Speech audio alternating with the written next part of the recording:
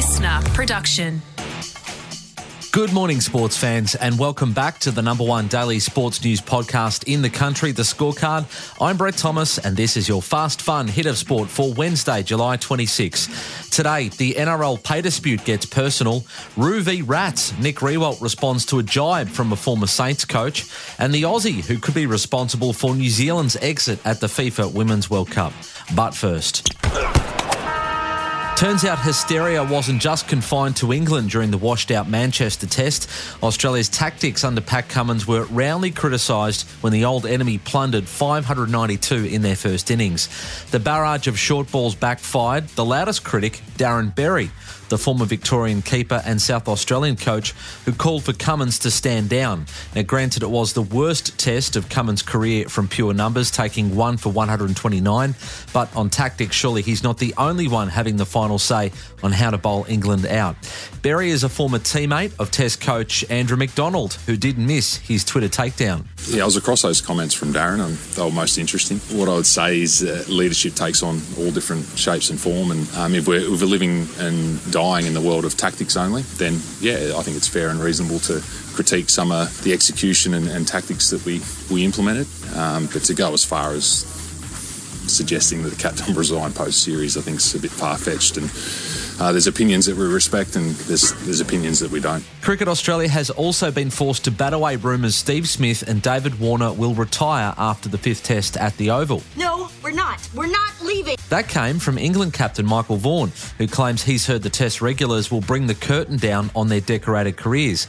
Warner had already flagged his desire to retire after one final home summer of cricket. Former Test captain Mark Taylor told Triple M the call on Warner's future should have been made before the Ashes started. There's no doubt he's not the player he was. I think we can certainly say that. They've been hoping that they would get an innings or two out of him like the old David Warner and take the game away from England, and once again it hasn't happened. It's an understatement to say that the pay dispute between the NRL and its players' union has turned personal. Peter V'landys, who's the commission chairman of the ARL, believes the RLPA just wants more power and accused them of being selfish for threatening to boycott the Delhi M Awards. He's also accused them of not looking after Polynesian players. The ARL wants to institute a flat $5,000 payment for international players, regardless of whether they play for the Kangaroos. Reportedly, some from Pacific nations were playing for free at the most recent World Cup. Now, the RLPA has been light on detail as to what exactly it wants in this long-running, drawn-out pay dispute. Clint Newton is their chief executive. He told Triple M's Rush Hour he's only acting on the players' behalf, and the NRL has knocked back third-party assistance. All the decisions that are being made are player-led. All we can do is present the facts to the players, provide them with an understanding of the risks that come with certain actions that they take, and then they step forward into it. We are acting on the conviction and the will of our players. Let's not talk about what we rejected. People can talk about what was rejected by the NRL, which is failing to want to engage with an independent industrial relations expert to work through the outstanding items. Speaking of personal, Nick Riewoldt created a mini storm when he lashed out at the lack of standards at his former club St Kilda before his favourite coach Ross Lyon replaced Brett Ratton. He believes, despite being in a similar position to last year, they have improved under Ross the Boss. Riewoldt is widely credited with having a big influence on getting Lyon back to Moorabbin and sacking Rats, who had signed a new 2-year deal midway through last season. Now, to be fair to Rui, he never actually said Brett Ratton was solely responsible for low standards. He'd been saying the same thing when Alan Richardson was in charge.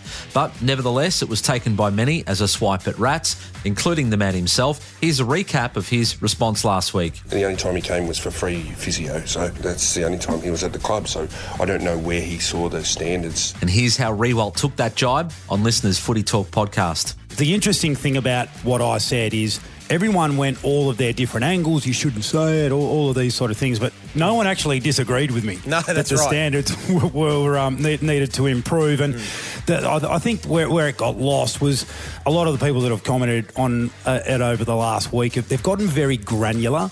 Like I never refined it to one department of the football club, let alone one person. But really, I'm lucky he limited his comeback to just free physio because I still get free tax advice from the CFO down at St Kilda, to be honest.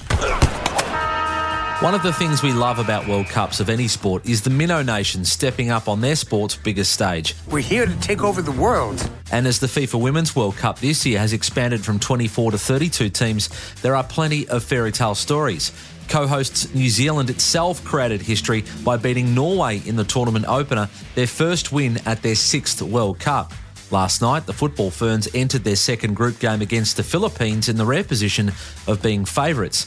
The Philippines at the World Cup for the first time are coached by Alen Stajic, who led the Matildas to quarterfinals at both the World Cup and Olympic Games before being sacked in strange circumstances before their 2019 campaign. His well-drilled side scored first thanks to a powerful header from Serena Bolden. In front of more than 32,000 fans in Wellington, New Zealand thought they had equalised in the second half. Lifted cross, and the header is in! It's 1-1! Only for VAR to rule striker Hannah Wilkinson was a mere centimetres offside. A draw against Switzerland may still be enough to get through to the knockout stages, but only if the Philippines don't beat Norway. If you're listening via Spotify, remember, hit that bell so you don't miss the ep every morning. That's your fast, fun hit of sport. Liam Flanagan's back on the scorecard tomorrow. Listener.